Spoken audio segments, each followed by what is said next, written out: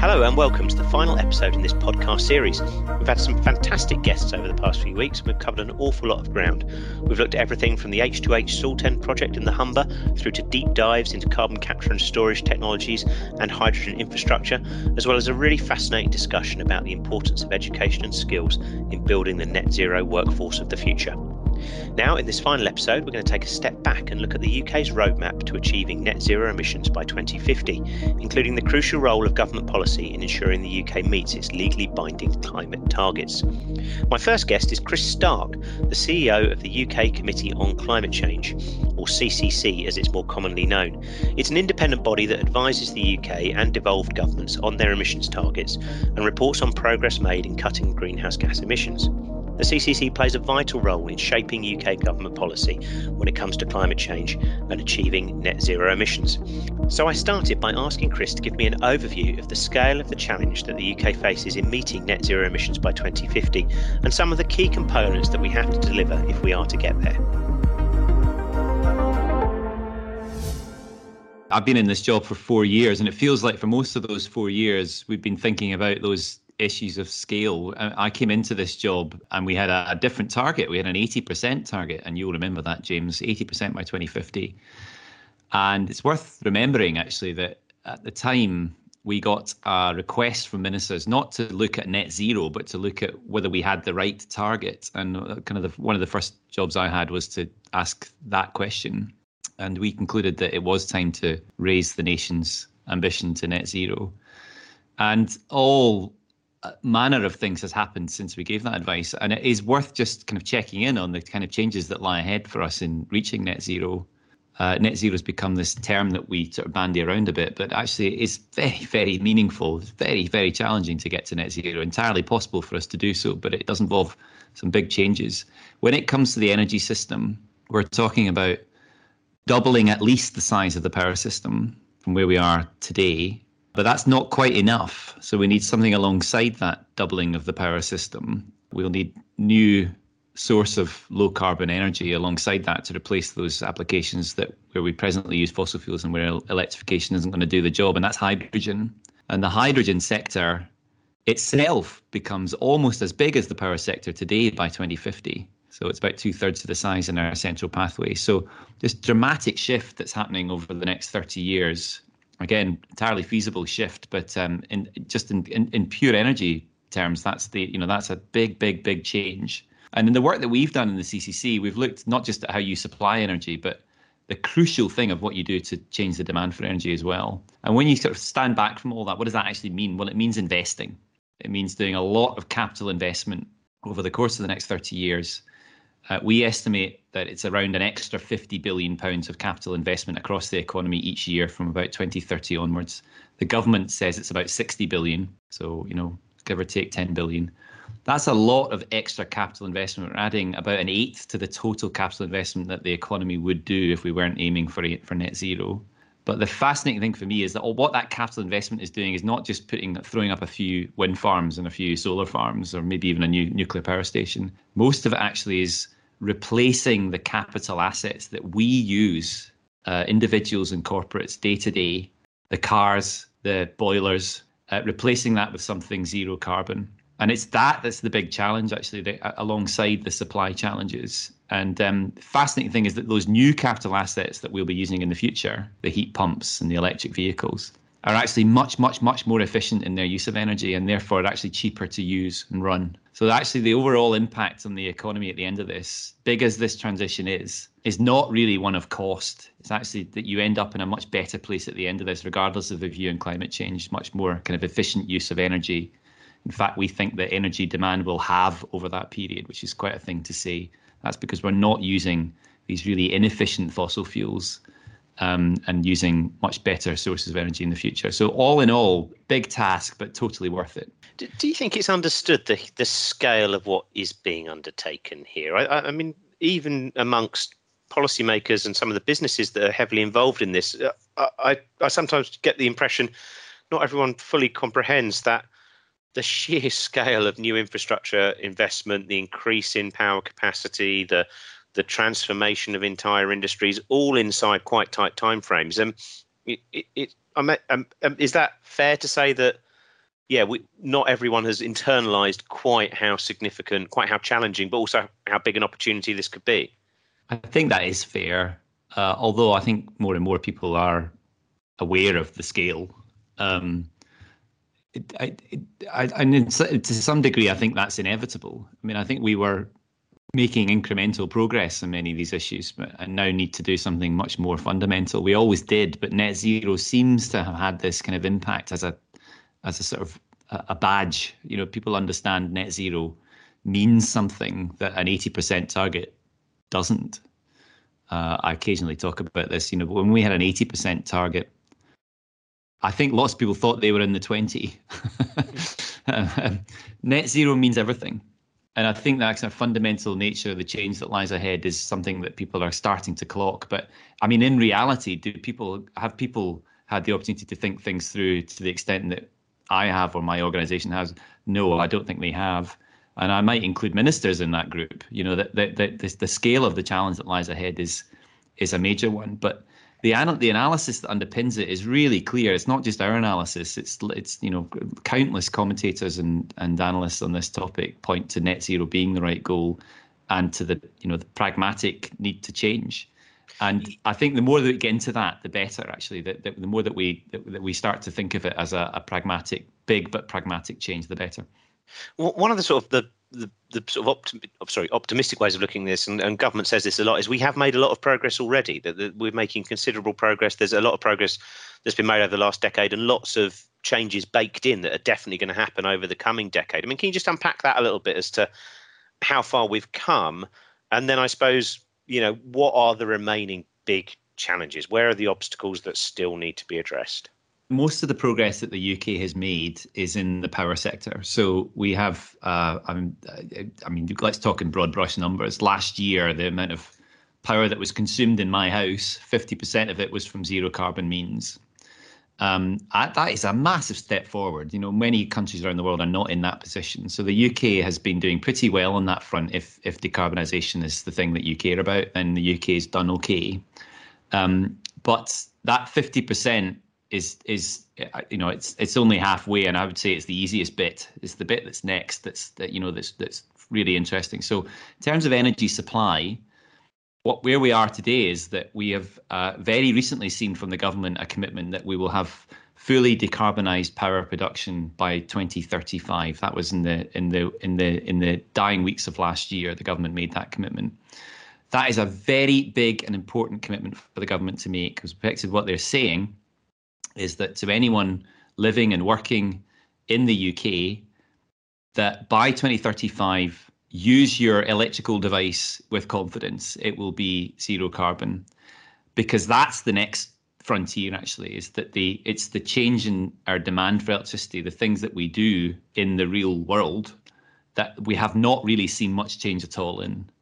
So in terms of where we stand today, yes, we have been doing quite well in the power sector, but when you look across all the other challenges that we have in transport, in domestic heat, in industrial heat, you can even go into things like land use and agriculture, we haven't really started to make the big shift. So I think that's, for me, where the big next step lies, because we will need to start moving more rapidly towards, you know, a fully decarbonised transport system. I happen to think we will, especially through the move to electric vehicles. And there are even bigger challenges, I would say, around things like domestic heat and how energy efficient buildings are in this country, where we've, again, barely started the challenge overall. So, you know, we're doing okay, but we're not really on track to where we need to be yet. So this is the crucial decade. 75% of the change in the 2030 target that we advised to ministers is accounted for by industry emissions. So that means that in the 5 years since we offered that advice, we have dramatically shifted our outlook on how quickly you can cut emissions from industry. And the reason that we've been able to do that is because we've built a very different understanding of what must be done to decarbonise British industry. And there's a set of things that need to be done, notably switching fuels, so moving as much as we can towards electrifying industrial processes, but also moving to hydrogen as a source of as a fuel for industry. Carbon capture's in there too. And the key thing is kind of early investment to make sure that we catch asset replacement cycles in industry, because we know that assets are used for a long time in industry.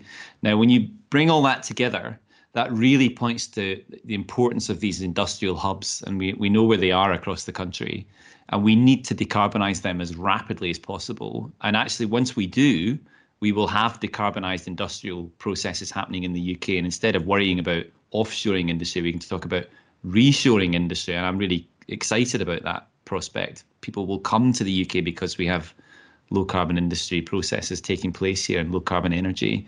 But this really is one of the front lines now of climate policy, because we're right into things like the emissions trading scheme, carbon taxes, what we do with carbon border adjustments or taxes on carbon on imports. Really post-Brexit, like one of the key policy challenges for this government, and all of course needs to take place over this decade. So I think this is one of the most exciting areas of climate policy at the moment. And of course, it follows if we don't get this right in the next few years, then it means we will be way off track from these net zero goals that are now enshrined in law. So it's frontline in policy terms. It's also frontline in the reality of achieving it. Environmental groups are quite wary of these technologies, maybe in a way they haven't been of some other clean technologies. I mean, can you just sort of unpack maybe some of those concerns and address some of them? How can we deliver these sort of new industries with the engagement of fossil fuel companies in many cases, whilst ensuring the transition remains credible and doesn't get derailed by locking in new fossil fuel infrastructure? Well, it's a beautifully framed question, James, because I think you've captured all of the issues that we see here. Because it would be lovely to think of a world where we could simply stop using fossil fuels and switch immediately to the alternatives. And many of the people in the green community, I'm afraid, have in my view, a rather too simplistic view about that. It's a transition. So we've got a big shift ahead of us. And as I mentioned already, there's a lot of investment required in that transition. And the kind of companies that have the balance sheet to make those investments, I'm afraid, occasionally are in the fossil fuel business. So, there's a choice, I suppose, if you're in the environment game. Do you work with those companies to try and encourage them to change their strategy? Or do you say actually they are not a group that we can work with at all? And I'm in the former category. I think you need these companies to make the transition. I think it follows if those companies have greenwash, as we call it, if they've got false prospectus for their credentials on climate change, then they are pariahs. But I get the sense, at least in the UK, that that's not the case. That we've got legitimate investment plans taking place now, being rolled out across the economy. But it does take us into some really contentious issues, because if we're going to decarbonize fuel supply, if we're going to decarbonize heavy industries, manufacturing, construction industries, then we are going to need to use hydrogen as a fuel. One thing that sort of strikes me as really interesting about the zero carbon cluster projects, and taking the Humber as an example, is how multifaceted it is. You've got sort of your underpinning carbon capture and transport and storage infrastructure. You've got the renewable power coming in off the North Sea from offshore winds. You've got plans for blue hydrogen with H2H Sultens. You've got plans for a hydrogen-fired power station. You've got biomass energy, carbon capture and storage. The list goes on and on and on, how you've got multiple players and multiple types of infrastructure, all hopefully linking together and being developed in conjunction, obviously with sort of comparably complicated and interlocking policy to make that happen as well. How important is that collaboration? Obviously, the answer is going to be very, but also how do you nurture it? How do you deliver? One of these projects would be complicated. Making them all knit together at the same time and developing the same along similar lines strikes as a particularly unique challenge for many businesses, investors, and policymakers.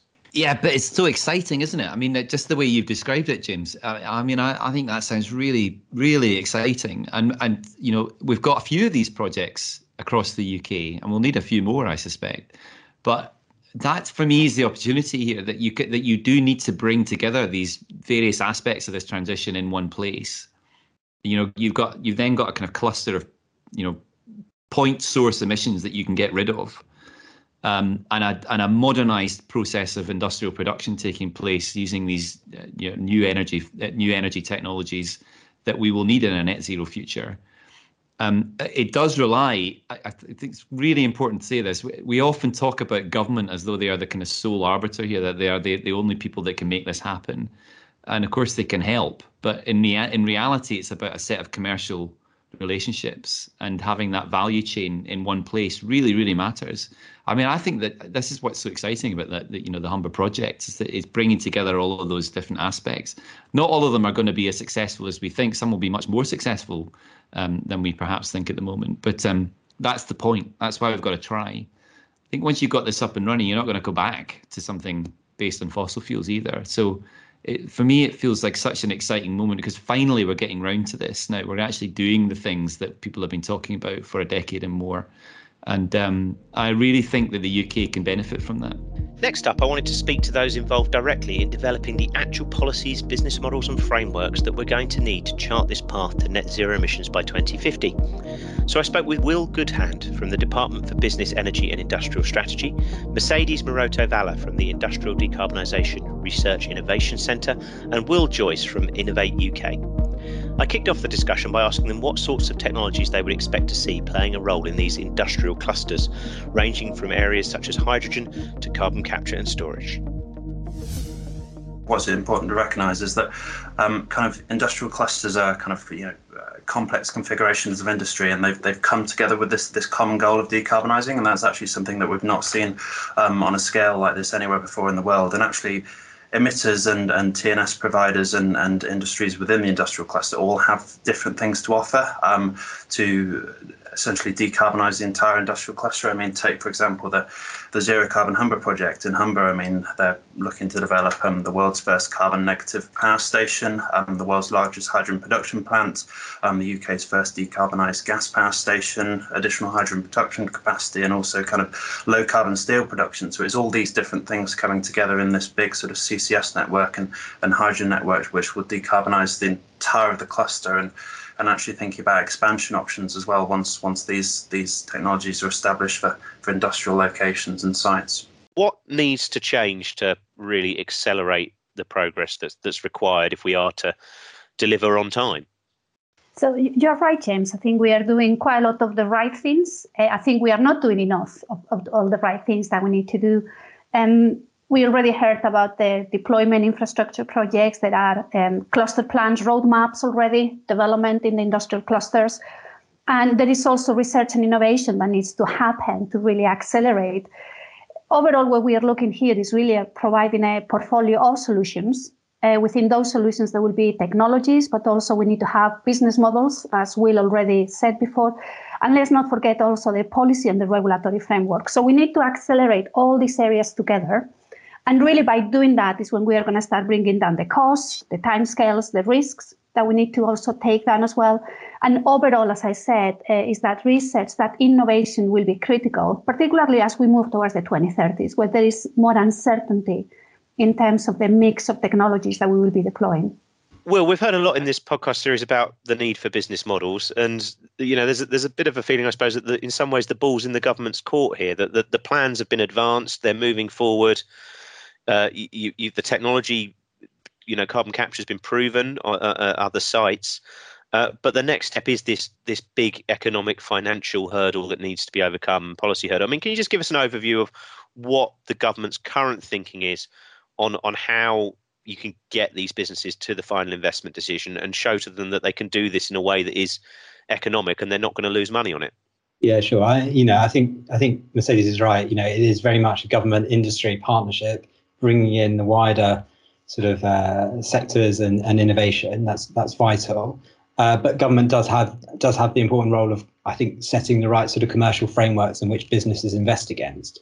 So currently we are designing new business models for CCUS and also hydrogen. So on CCUS, I think we've learned some of the lessons of previous attempts at doing CCUS in the UK. So we are creating new business models targeted at each individual bit of the CCUS sort of value chain, for example. So there's a business model for power CCS, for industrial carbon capture, and for the CO2 transport and storage infrastructure, and similarly another one based on hydrogen production. And really the purpose of that is to provide certainty to industry that they get a return on the capital they invest, as well as proportion of the operational costs of a project over a defined contractual time. And the purpose is, yes, they invest against it, they can raise the finance, and also it creates the right sort of trajectory in terms of price reduction and cost reduction that we've seen in, for example, offshore wind through contracts for difference. And how would the government then respond to the concerns? Because, one of the arguments from one side is you need to be going faster on this. It's critical to the net zero agenda.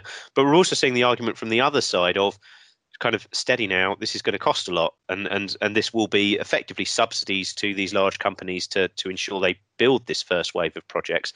How does the government get that balance on not over subsidizing and yet still ensuring that these projects do move forward and deliver the economies of scale and cost reduction you just mentioned that everyone wants to see? So I'd certainly say a number of ways. One is the design of the business models. How can you make sure the cost of capital, that the finance sector is happy to provide borrowing against that cost of capital is as low as possible? How you incentivize competition between projects. So you try and get best value for money for government, for taxpayers and consumers, but also how do you use these support for those initial projects to also bring down the costs going forward? And I think the other thing is there's other mechanisms in which government can also bring in, which helps reduce costs. So, for example, the industrial carbon capture business model is linked against the carbon price. So as the carbon price increases, hopefully the level of subsidy from government will decrease. Similarly, there's measures like low carbon products market, which again, can industry get a premium for selling their low carbon products? And so again, that subsidy sort of requirement from government reduces. To the whole panel, you must have. I'm sure you're well aware of this critique and will have heard it. What's your Mercedes first? What's your initial response to those concerns that this is kind of locking in another generation of fossil fuel infrastructure when at a time we want to be phasing down fossil fuels? I think is the key message here, James, is that the net zero is the end point, but there is a transition and it's a trajectory to get there. And as part of that transition is where we need to take care of sectors that are fossil fuel based, that are very energy intensive, they are highly producers or emitters of CO2, and we need to help them into that transition. And within that transition, there are key technologies that are going to help us, like CCS or CCUS. Well, what's the government's position on how you ensure this is actually supporting net zero and isn't potentially locking us into higher emissions for longer than we need? So our view is, I think, to meet net zero, you need a number of options to do that, and you can't close off options such as CCUS and hydrogen. In fact, I think the move from 80 to 80% reduction to net zero sort of really underlined the crucial role that CCUS and hydrogen have to play. And I think our view is very much mirrored by the Climate Change Committee, International Energy Agency, IPCC, and so on. I think our view is, say, for industry, a lot of those emissions are caused by process emissions. So, it's very hard to abate unless you change that process. It's not necessarily about fossil fuel use in say, cement, for example. And so that's where CCUS has a really important role to play.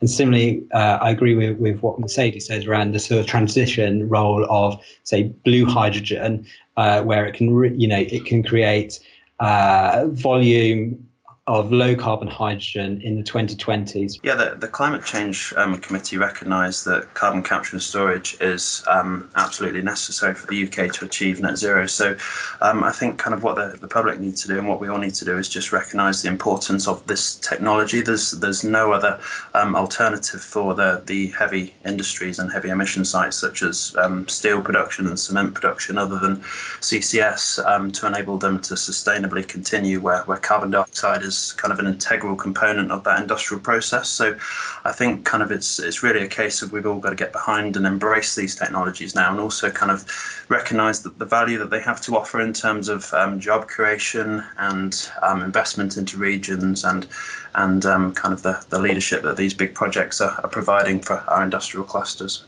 What keeps you awake at night? What worries you about, where are the challenges that still lie ahead of us? Yeah, good question. I think this is really the third, some may even argue the fourth time that the UK has really tried to deploy CCUS in the UK.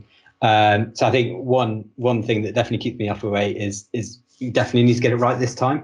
And so I think it's making sure that we use the momentum that has that has gathered across government and with industry and wider to ensure we actually get projects taking a final investment decision next year and operational by the mid-2020s. We really need to, test the commercial models in practice, test the technology, and that will, I think, in turn help support innovation, more projects coming online, and so on. But I think it's really making sure we get it right this time.